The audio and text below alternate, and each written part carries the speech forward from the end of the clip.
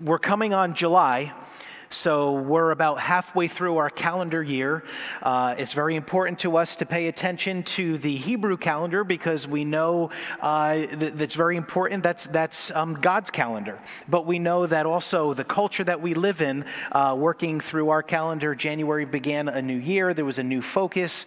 God speaks to us in certain ways, and probably most of us here are familiar that we have been really progressing forward through this year with a focus on just being intentional with our living. Living on purpose. And I pray that never sounds like a broken record. I pray that you don't ever check out when you hear me talking about that, because I'm repeating it because it is something that we want to keep before our eyes, And I know Cynthia and the prayer folks, I know Pastor Maureen and the prayer folks on Sunday mornings have been paying attention, paying particular attention to what God has been saying. I know that on Sundays when words are given, we've been intentional to stop and ask the Lord, should we be doing something now, corporately in light of what you just said? This picture through the year, as we're halfway through, I started feeling like, as we were approaching the middle of this year, I started feeling like the Lord was kind of saying, lean in, brace yourself, keep doing what you're doing, don't back off, keep your intensity toward me. And just for me personally, I didn't hear a whole lot beyond that, but I just got to tell you, in my own worship time, in my own prayer time, that kind of felt a little sobering. Almost a little bit ominous, when the Lord tells you, like, hey, listen, I need you to kind of gear up here. How many know when God is saying that, it's not because, we're going to be throwing rose petals and, just, waltzing around. It's usually because God is really needing to make sure. And with that, interesting, Cynthia, I didn't get to respond, but what you had forwarded was just one of the national prophetic voices that was just going into much more detail on just how strategic 2023 is. And I'm saying that because as we talked about this year being a year of living on purpose, that really is something, it would do us well to live on purpose in every season of our lives. Right? Can you say amen? How do we look back with the least amount of regrets? It's that we, we're aware of what is the season that I'm in now and what ought to be the priorities in my life now. And we don't want to ever, put those things in cement in our lives because we go into different seasons and we change and God will move certain things into our lives and certain things out of our lives. And it's important just for us to know, okay, Lord, what is this season that I'm in and what should be my priorities now? Of course, there's certain priorities that they're going to be that no matter what in every season. Love the Lord your God with all of your heart, soul, mind, and strength, right? That one always stays top priority. But you understand what I'm saying. So it's something that's important all the time, but there is something strategic about this year that I want to remind us one more time. And let's be honest, it's going to be more than one more time. But I want to remind us one more time, now that we're coming on, I don't know if we'd call it halftime, but certainly halfway point in the year, and just to take some time to reflect and to evaluate. We're told in Scripture to walk circumspectly. To number our days and be aware that these days are evil. So the message tonight is decisions and distractions. That's the title of the message, and I'm not sure how deep into the distractions we're going to get, but I was thinking back that was a message that we got into right after the new year when we talked about living on purpose. And that is one area that I do want to say I really believe, and I really believe it's the Lord, that distractions are only going to increase throughout this year and into next year, that there's just going to be more and more purpose we're going to need to have. That doesn't need to be anything threatening. That doesn't need to be overwhelming. Just simply that we need to be aware. And then ask ourselves, so am I living in light of the awareness of what I'm supposed to be doing, how I'm supposed to be living, what my values are, again, as I said earlier, what the season is, and then is there anything that I'm allowing in my life that's maybe getting my eyes off of the prize? Am I running the race that God marked out for me, and is there anything that's gotten in the way? And so in light of that, just that little bit of a reminder, I hope you're feeling a little bit of the sobriety that I've felt. I feel like God is just really confirming these things, that it's going to be best for us if we really can say, hey, I'm living on purpose. Now, how many know living on purpose doesn't mean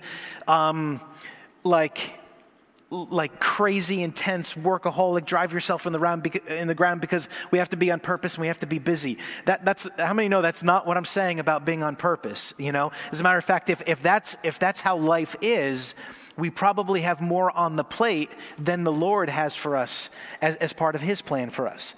So that would mean we would want to begin to pull back, declutter, pull things out of our lives so that we could say there are rhythms in my life that are God rhythms. There's work time, there's rest time, there's replenishment time, there's time where I'm pouring out and the right things are getting done in my life. So, as we talk about all of this, right, the idea, all of this leans into their decisions that we make. We're always going to be making decisions, and there's always going to be consequences to our decisions. Can you say amen? I remember my daughter when she was little, I said, look, I love you, but there are consequences. And she went, I hate consequences. And I said, you spoke on behalf of all of humanity, but nevertheless, there are consequences, right? So let's talk about decisions or choices for a few minutes here. Statistics tell us that the average person will make 6 to 12 life-altering decisions in their lifetime. Thousands of decisions are made daily, right? We decided today what we're going to eat, what we're going to wear, what we're doing with our hair, when we're going to bed. Are we watching TV, social media, entertainment, work, school, all that? Millions, probably into the billions in a lifetime. But there's probably 6 to 12 that are of such a gigantic scope, that they are life-altering decisions. Now, the good news is just simply, if we're doing all we know to do, to hear God's voice and follow after him, he's going to make sure that those decisions are good decisions. Amen? In fact, some of those decisions, we don't even realize that they're life-altering decisions when we're making them, right? I can remember when I was at Bloomsburg University, and I decided to take cultural anthropology.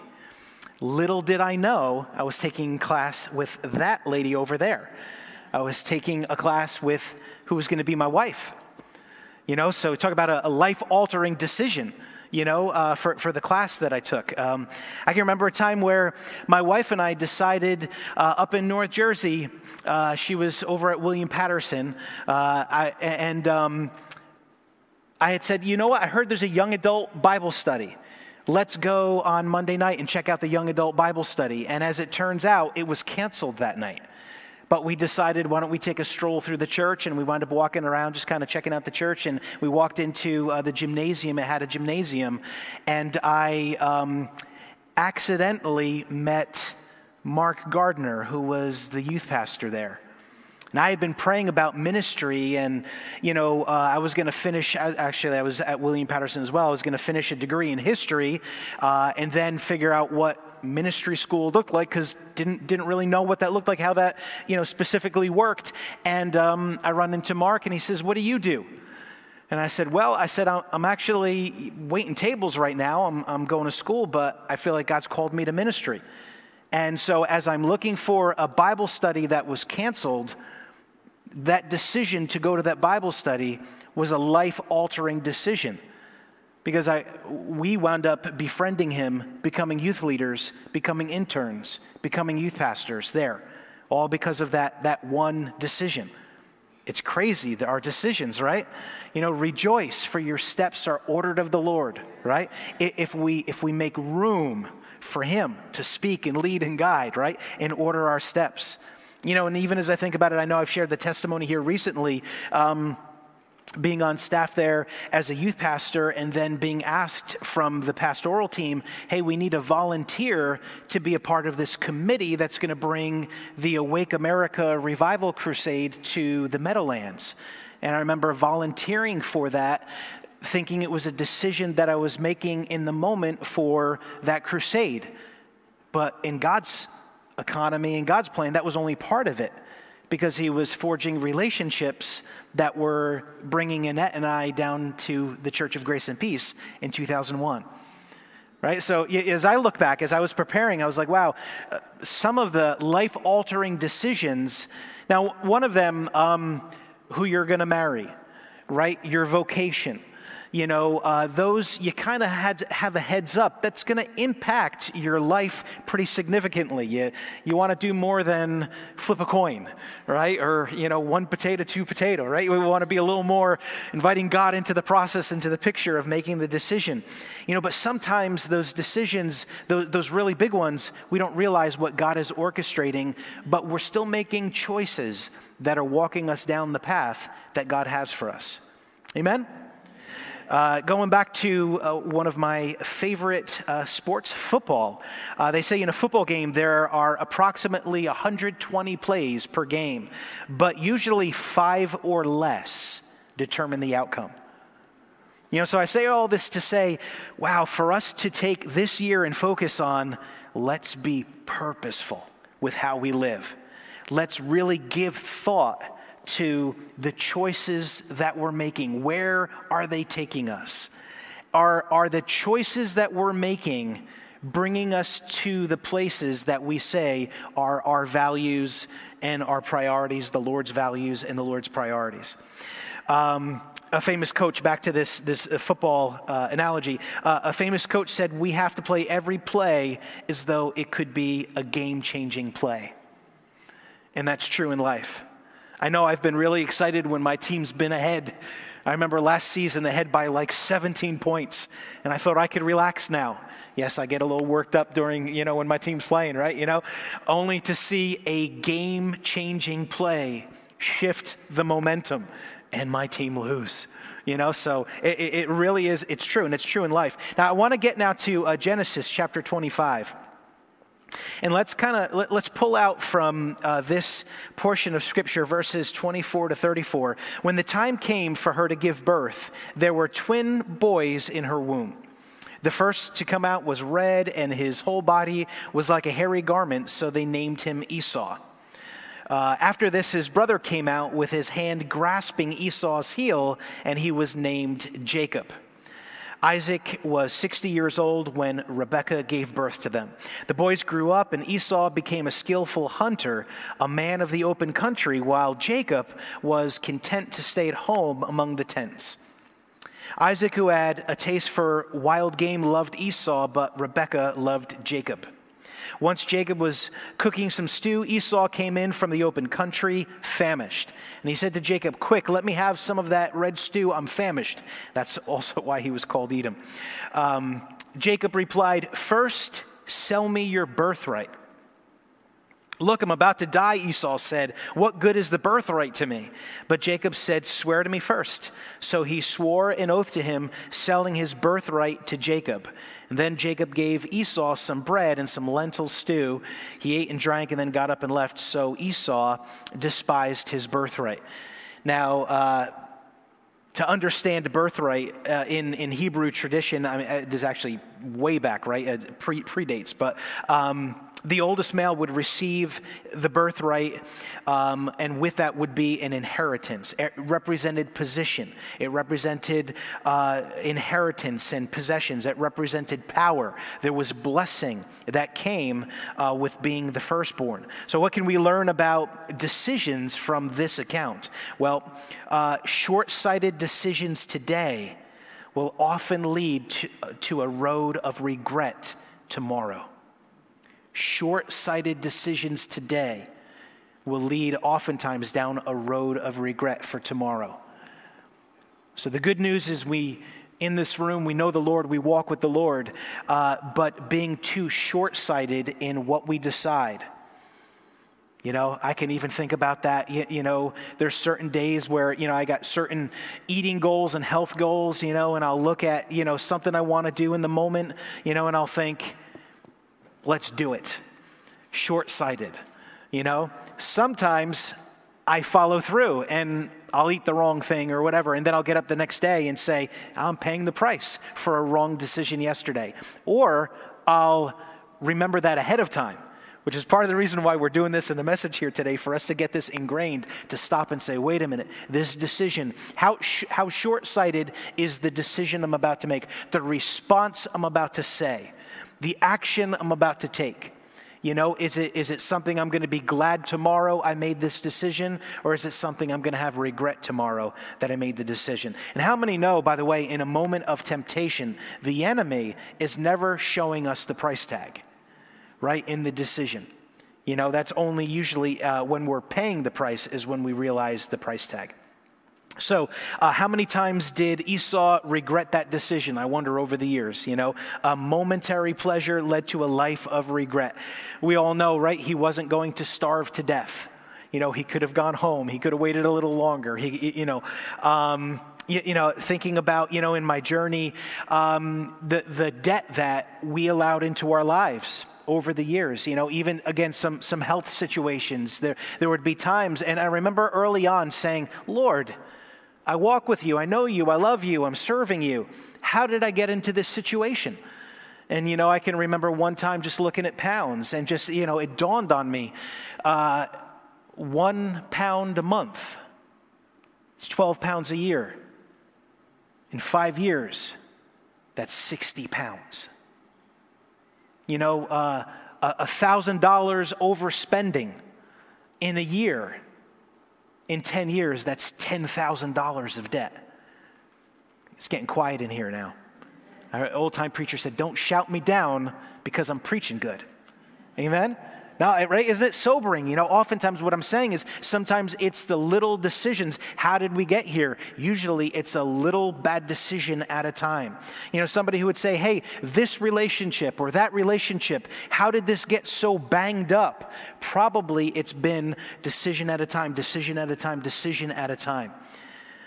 So what we tend to do then, looking back at this story from Esau and Jacob, we often exaggerate our present circumstance to justify a bad decision. Esau, right? I'm about to die. And really what will help us is if we realize that is a way of not taking responsibility when we come up with a justification for a bad decision. Come on, can you say amen? The strongest of believers with the highest of intentions and integrity will be challenged when the right circumstances happen at any juncture in our life. Just the right circumstances can come along. And this is an interesting story, and it says that the easy way is not the best way. There once was an aging emperor who had no sons to be his successor, or to choose from, to be a successor over his kingdom. So the emperor called all the young men to his court, and he gave them the following instructions. The man who is to take my place must know how to care and nurture the people of my kingdom. Today I will give each one of you a seed. You must take it, plant it, water it, and care for it, and 90 days from now, bring it back to me. So all of the young boys scurried home and planted their seed. Young Ling was just as excited as everybody else. He watered his seed, he fertilized it, he gave it plenty of sunshine. All the other boys' seeds began to sprout, and staring at his pot of dirt with frustration, nothing was happening. So finally the day came to appear before the emperor. And as Ling arrived in the courtyard with his pot of dirt, the other boys had plants of all sizes, shapes, and colors. Why did I even bother to come, he thought. When the emperor entered, he began to survey the young boys and their plants, and his eye was drawn to Ling with his empty pot. And Ling looked at the ground to avoid the constant stare when suddenly the emperor called for the boy in the back with the pot and no plant to come forward. And Ling thought, how embarrassing, what will I say? But he slowly moved through the crowd. And when he finally reached the emperor, he was asked for his name, and the emperor took the pot of dirt and addressed the crowd who waited with anticipation. The emperor said, today I present to you Ling, the successor of my kingdom and your future emperor. You see, what the boys didn't know was that the emperor had boiled the seeds so it would be impossible for them to grow or sprout. Picture of not taking a shortcut, picture of doing the integrity walk, right? Decision had to be made when all those fellas were looking into this pot of dirt and nothing was happening, right? So there'll be these decisions along the way. And, there's all kinds of justification that can come up for not making the decision that's in alignment with where God is saying he wants to take us. All right, the next thought here we can pull from this, our current conditions of life, spirit, soul, and body, they are a direct reflection of the decisions that we've made throughout our lives. Right? It's been a sowing and reaping process. So whatever situation we're in right now, financially, physically, emotionally, security, faith, job, employment, career, education, relationships, friendships, habits, addictions, success, failure, all of that comes down to ultimately decisions and choices that we've made through the run. So it's the combination of these hundreds and thousands and even 10,000s of decisions that have been made. 1 Corinthians 6:12 says, I have the right to do anything, you say, but not everything is beneficial. I have the right to do anything, but I will not be mastered by anything. In the Amplified, everything is permissible for me, but not all things are beneficial. Everything is permissible for me, but I will not be enslaved by anything and brought under its power, allowing it to control me. In the Message, just because something is technically legal doesn't mean that it's spiritually appropriate. If I went around doing whatever I thought I could get by with, I'd be a slave to my whims. So really, really great picture there, right, from Scripture on our decisions. And certainly we're also talking about the things that will come in to distract from the decisions that take us where God wants us to go. So the good news is, right, if our daily decisions got us into that situation, our daily decisions can get us out too. Amen? That's why, I'll just tell you, oftentimes I'll talk with folks who, are struggling in the area of finances and their giving, and, they'll say, man, I want to give unto the Lord. I want to move forward with that. But, there's been all these years of bad choices. And, my advice, from Scripture is, well, you know what? Start sowing. Start sowing, start trusting God, start doing what you can joyfully do, but then also with that, start making the decisions that are opposite. And you want to know what this advice that I'm speaking out of my own experience. Start doing opposite of what you did before, and then God will start to put his blessing on bringing things into a healthier place. So Deuteronomy 30:19, this day I call the heavens and the earth as a witness against you that I have set before you life and death, blessings and cursings. Now choose life so that you and your children may live. So again, there's that picture, right? Spiritually, making choices in our physical world, making choices. Now, here's another thing that I think is just such great news, but I want to encourage us on this in light of where I opened up talking about here today. Where does God want to take us? A year of saying, I am being really on purpose and intentional. And here's the thought. Life isn't defined by what happens to us, but how we respond to life. Can you say amen? I tell you, we could spend hours and hours talking about our frustrations with how busted our world and our culture is right now, right? But let's just focus in on one for now, and it's that victimology has absolutely hijacked everything in our secular culture. Come on, can you say amen? That wasn't as convincing an amen as I would have hoped. Amen. All right. So life isn't defined by what happens to us, but how we respond to it. Man, if there's clear message in the Word of God, this is definitely one of them here for us. It's how we respond. So faith or fear, resistance or acceptance, light or dark, love or hate, forgiveness or resentment, better or bitter, learning from and never doing again, or making it a habit. Right? So again, it's good news that, if ultimately, we look at our decisions and say, all right, I'm responsible for what I do. I would get so frustrated anytime I ever heard somebody in any kind of a conversation with me ever say, see what you made me do.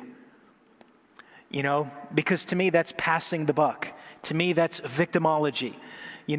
I didn't make you do anything. You chose to do that.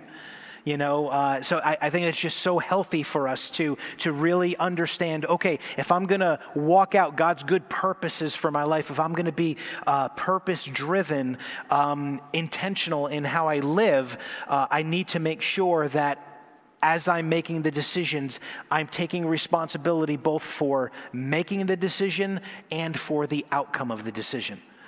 And someone might say, well, what if I take responsibility and I have to acknowledge I really screwed up? That's called repentance and humility. And that's a good thing, right? A broken heart, a contrite heart, God will not despise. He will not cast away. For us to say, Lord, I missed that. I blew that. I repent. He will forgive. He will hear from heaven. He will heal, right, when there's repentance. So we have to own it and work it out with the Lord rather than ignore it or tolerate it. So decisions and choices. Just spent some time looking at that. It is going to be the decisions that we make every day, for the ones that we're aware of that are impacting our lives. Really the point of going back through this in this message here is to ask us, okay, coming on halfway through the year, are we giving thought to our ways? Are we giving thought to our decisions? Is life so full or so cluttered that we're not able to stop and pause and say, wait a minute, what am I doing? And why am I doing what I'm doing? Have you ever had times where you get done in a situation and you say, why did I react that way? I know I had that actually happen fairly recently. Just give me a wave if anybody has had that where you say, gee, why did I respond that way? You actually surprised yourself. That's an excellent time for us to stop and say, okay, Lord, what's going on here? Show me what's not clear to me right now has been made clear based on a response or a reaction that I had. So Lord, let me get before you to hear from you on that so that I can be intentional making right decisions. Now, regarding distractions, let's talk about this just for a couple of minutes. We're still doing great on time. Everybody tracking with me so far? Yeah, amen.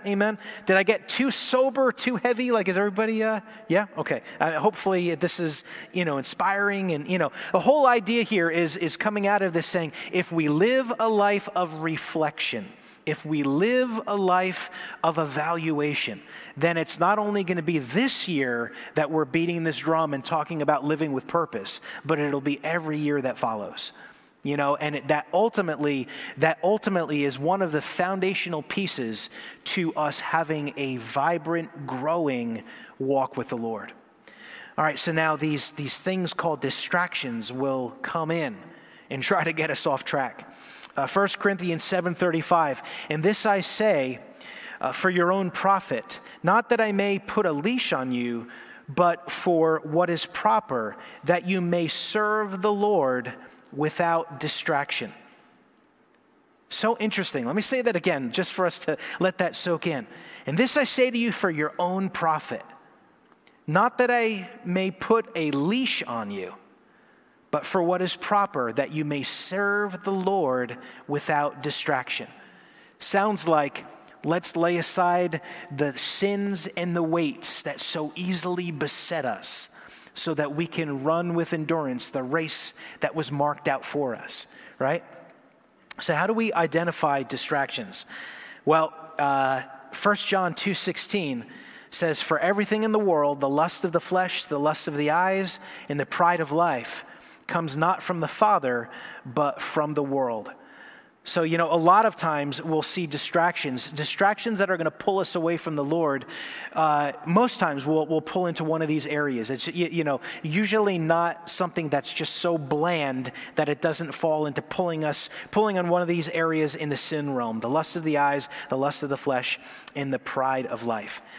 When we realize the effect of distractions, it will really help us be on alert for them. I can remember years ago, kind of younger, looking at the idea of being a good steward with my life. And again, it was back before the days of all the streaming services and stuff like that. But I can remember just really enjoying TV.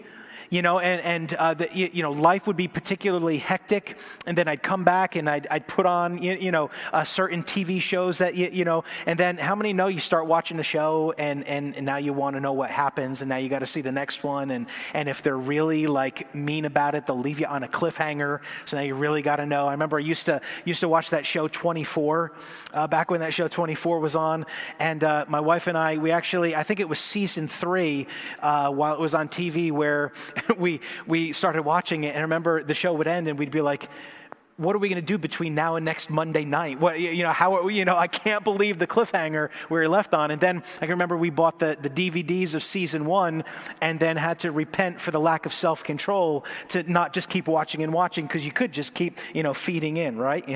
So being aware of distractions. But here's my thing.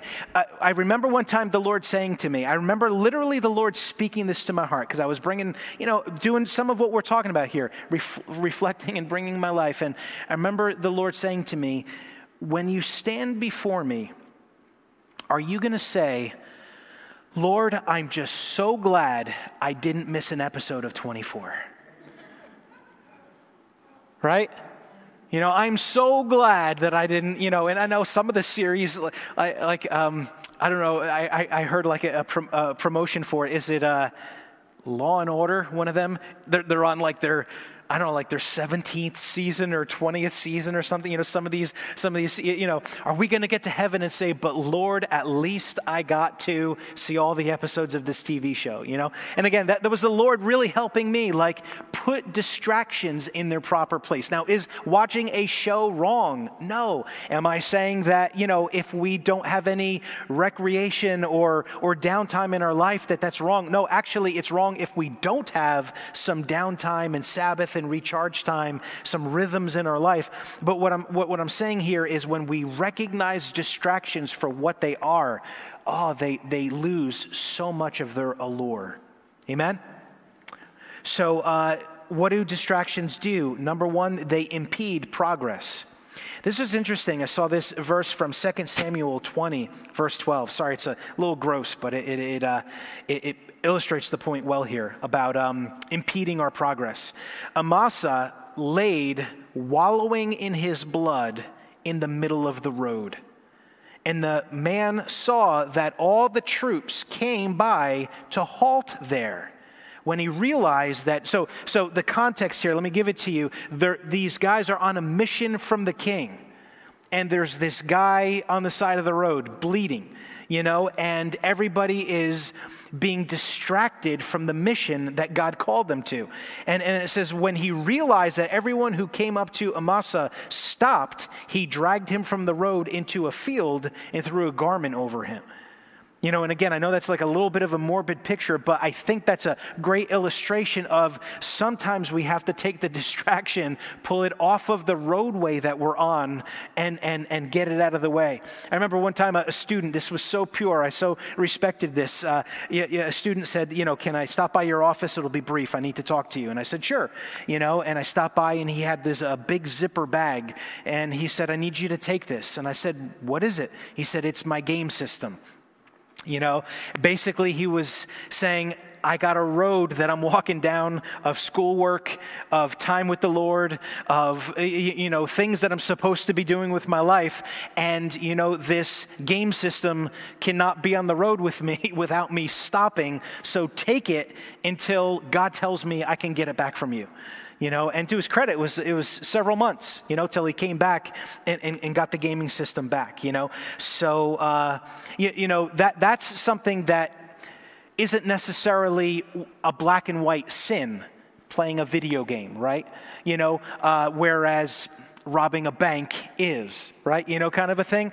But the whole point here is if it gets in the way of our walk with God, Scripture tells us when it comes to something that's a sin to be very, very radical in our approach to it, right? It says if your hand offends you, cut it off. Right? If your eye offends you, pluck it out. If your foot offends you, cut it off, right? And again, we know that that's symbolically saying, so where you walk, what you put your hand to, and what you put before your eye gate, if it's offensive, if it's distracting from the race you're called to run, go to radical measures to get it out of your life, to get it out of the way. So distractions will definitely impede our progress. And then distractions can also cause us to drift off course. Psalm 73, verses 2 and 3. But as for me, my feet had almost slipped. I had nearly lost my foothold, for I envied the arrogant when I saw the prosperity of the wicked. That's just an honest moment right there in the Psalms of, the psalmist saying, yeah, I'm watching the wicked prosper, and it's a distraction. And it literally distracted him to the point where he said, I almost slipped. I almost backslid. I almost lost my biblical worldview. Because in my biblical worldview, serving God is the road to be on. And I saw this stuff going on with the wicked people, and it looked like they were being so blessed that I was actually distracted by what was going on in their lives. But thankfully, he says here, almost, but no, God got a hold of me, I caught it, and got back on track with God. So distractions can also close off communication with God as well. Luke 10, verses 39 and 40, this is Mary and Martha. It says she had a sister called Mary who sat at the Lord's feet listening to what he said, but Martha was distracted by all the preparations that had to be made. And she came to him and asked, Lord, don't you care that my sister has left me to do the work by myself? Tell her to help me. And now the Lord says to her, she's doing the right thing. You're distracted by a great many things, and she's made a decision to do the right thing, and that won't be taken from her, right? So can it be so tempting to just do for the Lord, right? But how many know that we're not human doings? We're human beings, right? We're meant to be with him first. Come on, is any of this landing anywhere? Amen? Yeah? Okay. Distraction, we're actually told, devours the word. Let's look in Genesis 3, verses 1 and then 4. It says, now the serpent was more crafty than any of the wild animals the Lord God had made. And he said to the woman, did God really say you must not eat from any tree in the garden? So here's a distraction, right? She's caught off guard by this. Verse 4, then the enemy comes along, of course, lies. You won't die, and we know all that ensues after that. So distraction can steal away the word. We could also look at it from Matthew 13. In the sower of the seed, right? Some seed fell on the pathway, in the stony place. Some, had shallow root, and, it talks about pressures of this world, cares, distractions, the different things that can come in and steal away the word. So in both of these instances, it's distractions getting us off course. Distractions can cause us to be in a spiritual and even downward spiral if we're not careful, right? It gets us off course, and it can wind up being ultimately a shipwreck. So church, hear me in this. So here we are, midpoint through this year, coming up on midway of the year, and there's all these things that God has spoken to us corporately together. Some of it is to be taken and applied corporately. Some of it is to be taken personally and to be walked out personally. Hey, let's ask ourselves and evaluate, do we heed those words when we get those words? Our time in the Word, our time when the Word is shared and preached. Are we heeding? Are we hearing? Are we responding? Are we staying on course? Something that I've observed, I see the more we as a church family lean into the Lord and press into the Lord, I notice the more the turbulence around us starts to turn up. Anybody else notice that happening? Maybe even notice that privately. The more committed that you get to the Lord personally, the more you dig in, you make a decision on a Sunday morning at an altar, or you respond to something by faith, the heat is going to get turned up at that point. Be encouraged. This is something we need to encourage ourselves when the heat does get turned up like that. Know that it's the enemy recognizing what's going on with us and the Lord. But we need to make sure that we see that distraction that comes for what it is. Man, I tell you, I'm preaching to myself as well.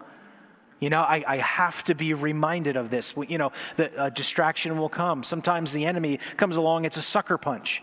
Come on, wave at me if you know what that's about, right? Just kind of a left field there, And what can be the response? We want to immediately, in the moment, respond rather than realizing, wait a minute, there's a big picture.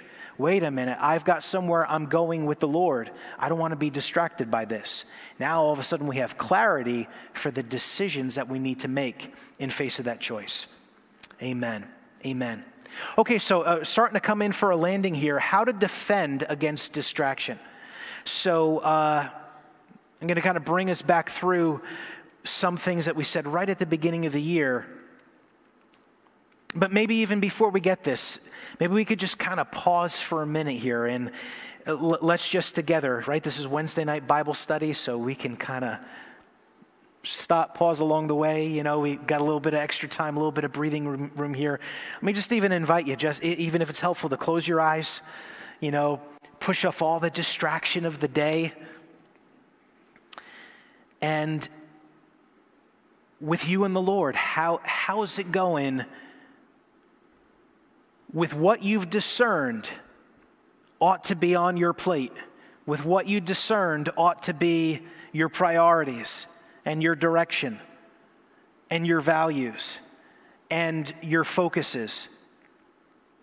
How is it going right now? How are you, do you feel like, hey, I've got the weights and the sins off and I'm running my race? Are you a spot where you're saying, I was running my race, but I came around this corner, and the enemy's lobbing, bombs at me kind of a thing? Are there things going on right now that as we're going through this message, it's bringing to light, oh, wait a minute, these are distractions? Come on, you know what I'm talking about, right? The distraction is, hey, this area where there's always harmony, now there's no harmony. Wait a minute, this situation that's always, sometimes it's almost comical. I had a day this week where there was like one frustration to another, and some of them were small, like the ink is out on the printer. When I'm finally getting the thing printed from the password that I couldn't find, from the place that I put it, where I couldn't find the thing because it wasn't in the place, to while that's happening, this attack from the enemy is coming while I'm trying to be a good steward and walk out, and it almost gets comical sometimes where you say, all right, I get it. I see what's happening here. Praise you, Lord Jesus. You're good. You got this, and you kind of gain control. But aren't there other times where maybe we look and we say, wait a minute, there's distraction from the enemy that's come against my life right now, and you want to know what? I've not seen it from God's perspective. I'm trying to slug this out in the trenches.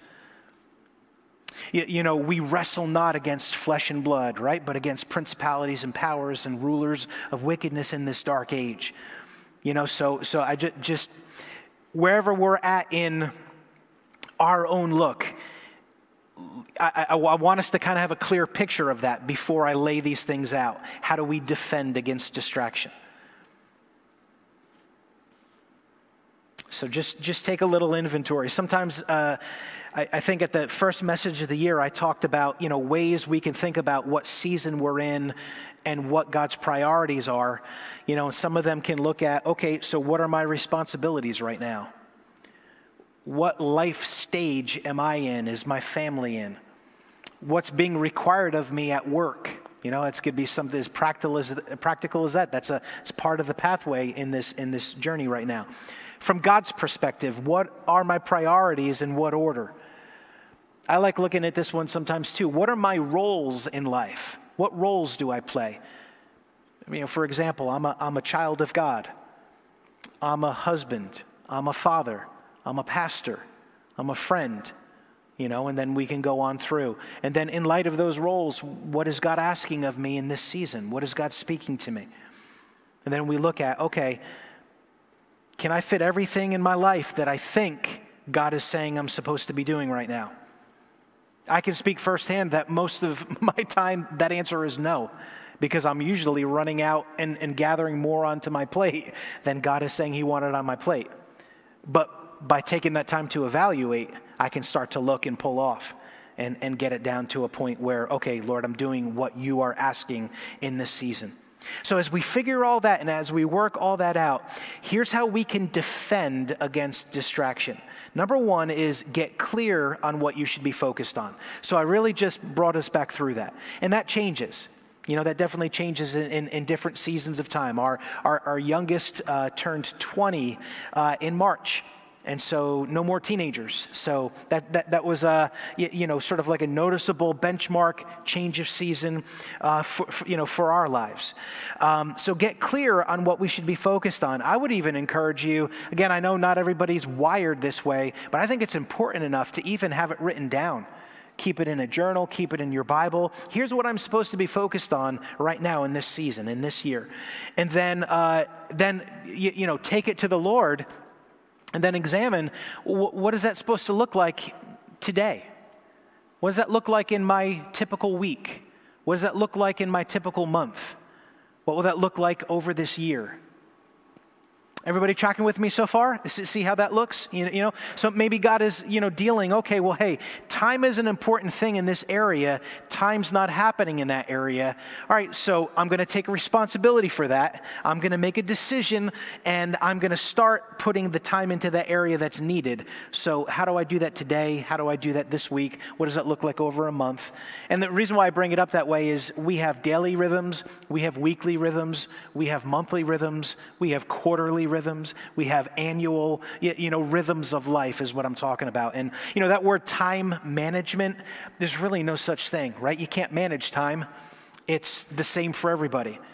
It's the president of the United States has the same amount of time as the person who's sitting on a couch somewhere bored out of their mind saying, I don't know what to do with my time. So we can't really manage time. We can manage our decisions and our approach to it and the rhythms of life. Amen. So we map out all of our day, week, and it was Coach John Wooden who said to his.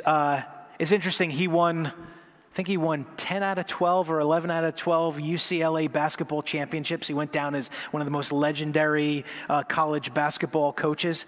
And when he was asked about what were the highlights? Was it the first win? Was it the last win? Was it the greatest comeback? He said, the practices were my highlight. And he said for the fellas, he would train them, make today your masterpiece. If they weren't living all out, doing what they were supposed to be doing on that court that day, he would tell them, I see you're not walking out what I know you can walk out. And sometimes they would say, oh, sorry, coach, I'll give you 110% tomorrow. And he'd say, time out. There's no such thing. You can only give 100% tomorrow. And his idea was let each day be a masterpiece before the Lord. Lord, what is it that you've got to be done today? And the nice thing is each day lived out with the Lord will take care of itself. Okay, and then I've already mentioned this, but so getting clear on what we should focus on, looking at it, mapping it out in light of our days, weeks, months, and years. 3, assess and evaluate regularly. And then number 4, invite accountability into your life. Invite accountability.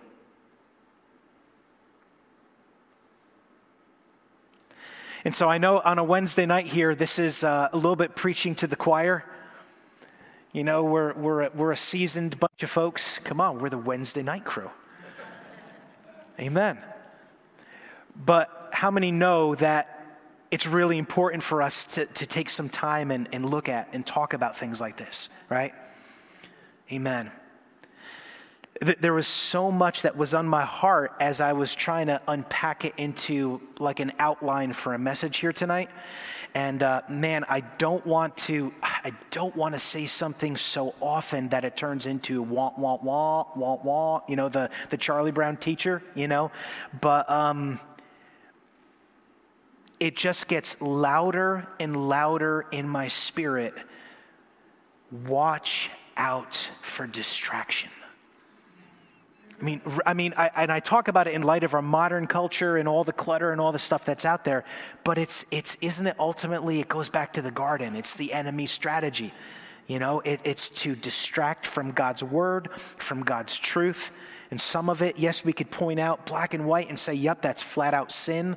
But there can be just things that we get hung up on that God would say, you're being distracted. I don't want you to get hung up on that. Get back on track.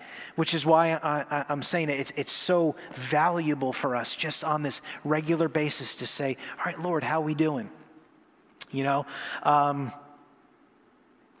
it's so anchored. Lay aside every weight, every sin, so that we can run that race that was marked out for us.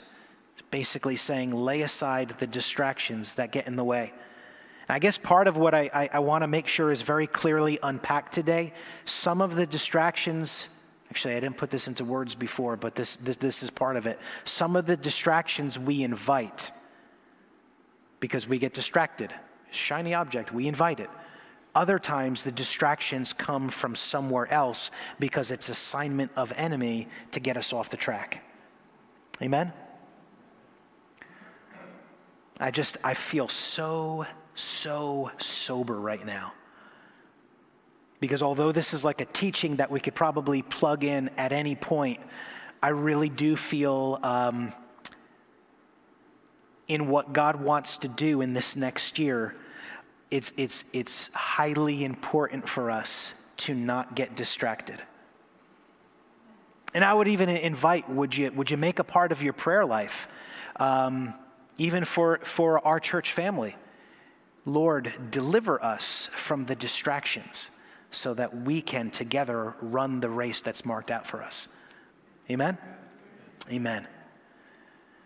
All right, now I'm not exactly sure where to come in for a landing, so I think I'm just going to drop the plane out of the sky here, and we're going to wrap up. But I think I see leaning in. I think I see that this landed and connected. I do a lot of things as far as training for leadership and coaching for productivity and stuff like that.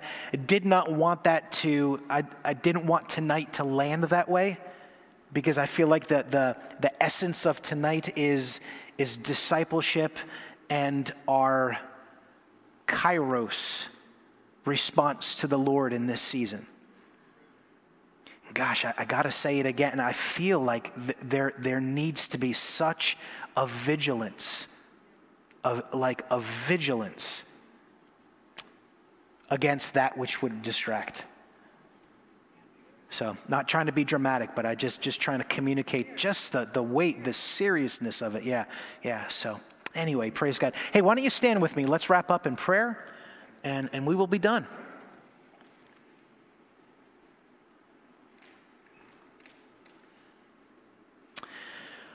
Oh, Lord, we love you so much. We bless you tonight. God, to think of all the decisions we made today. Which coffee am I having? What time am I doing this? What am I wearing? All these different decisions. And it goes from those little things to decisions that will not only make huge ripples in our own walk, but then the effect it has on those around us, God. Lord, we are sober tonight. I really, really think we're just catching what you're trying to land in our spirit tonight. And I just so thank you for that, Holy Spirit, for just taking each of us in this time.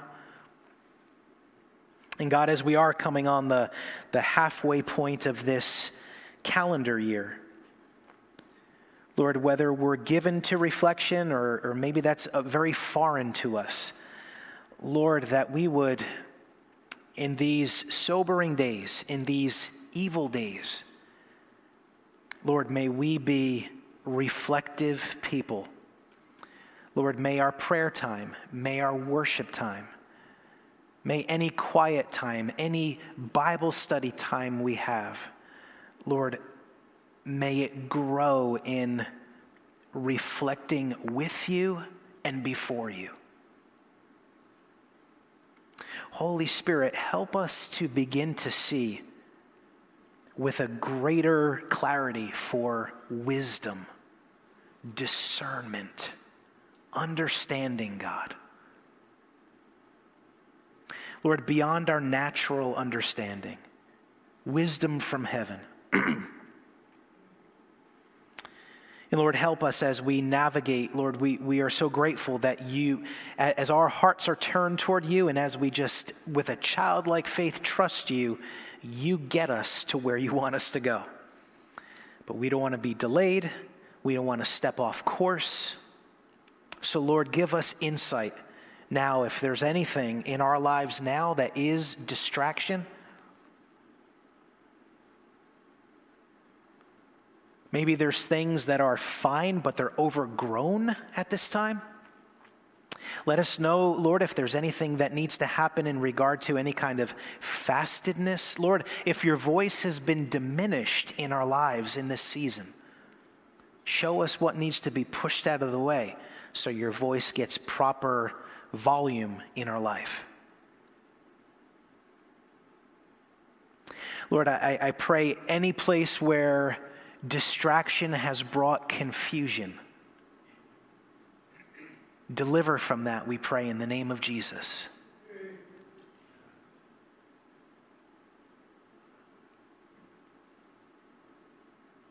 Lord, any place where distraction has gotten us off running the race marked out for us, show us, put us back on track. And again, as we began this year looking at the idea of what season am I in, what are my priorities, Lord, what should be the highest value in this time that we're in, Lord, bring us clarity in those areas.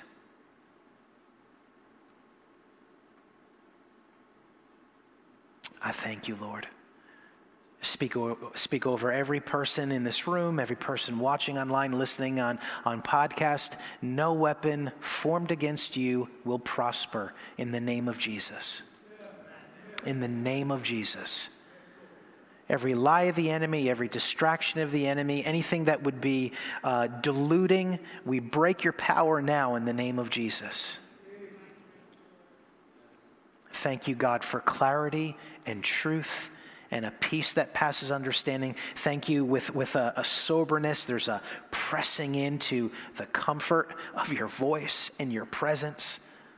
You are faithful. You are good, God.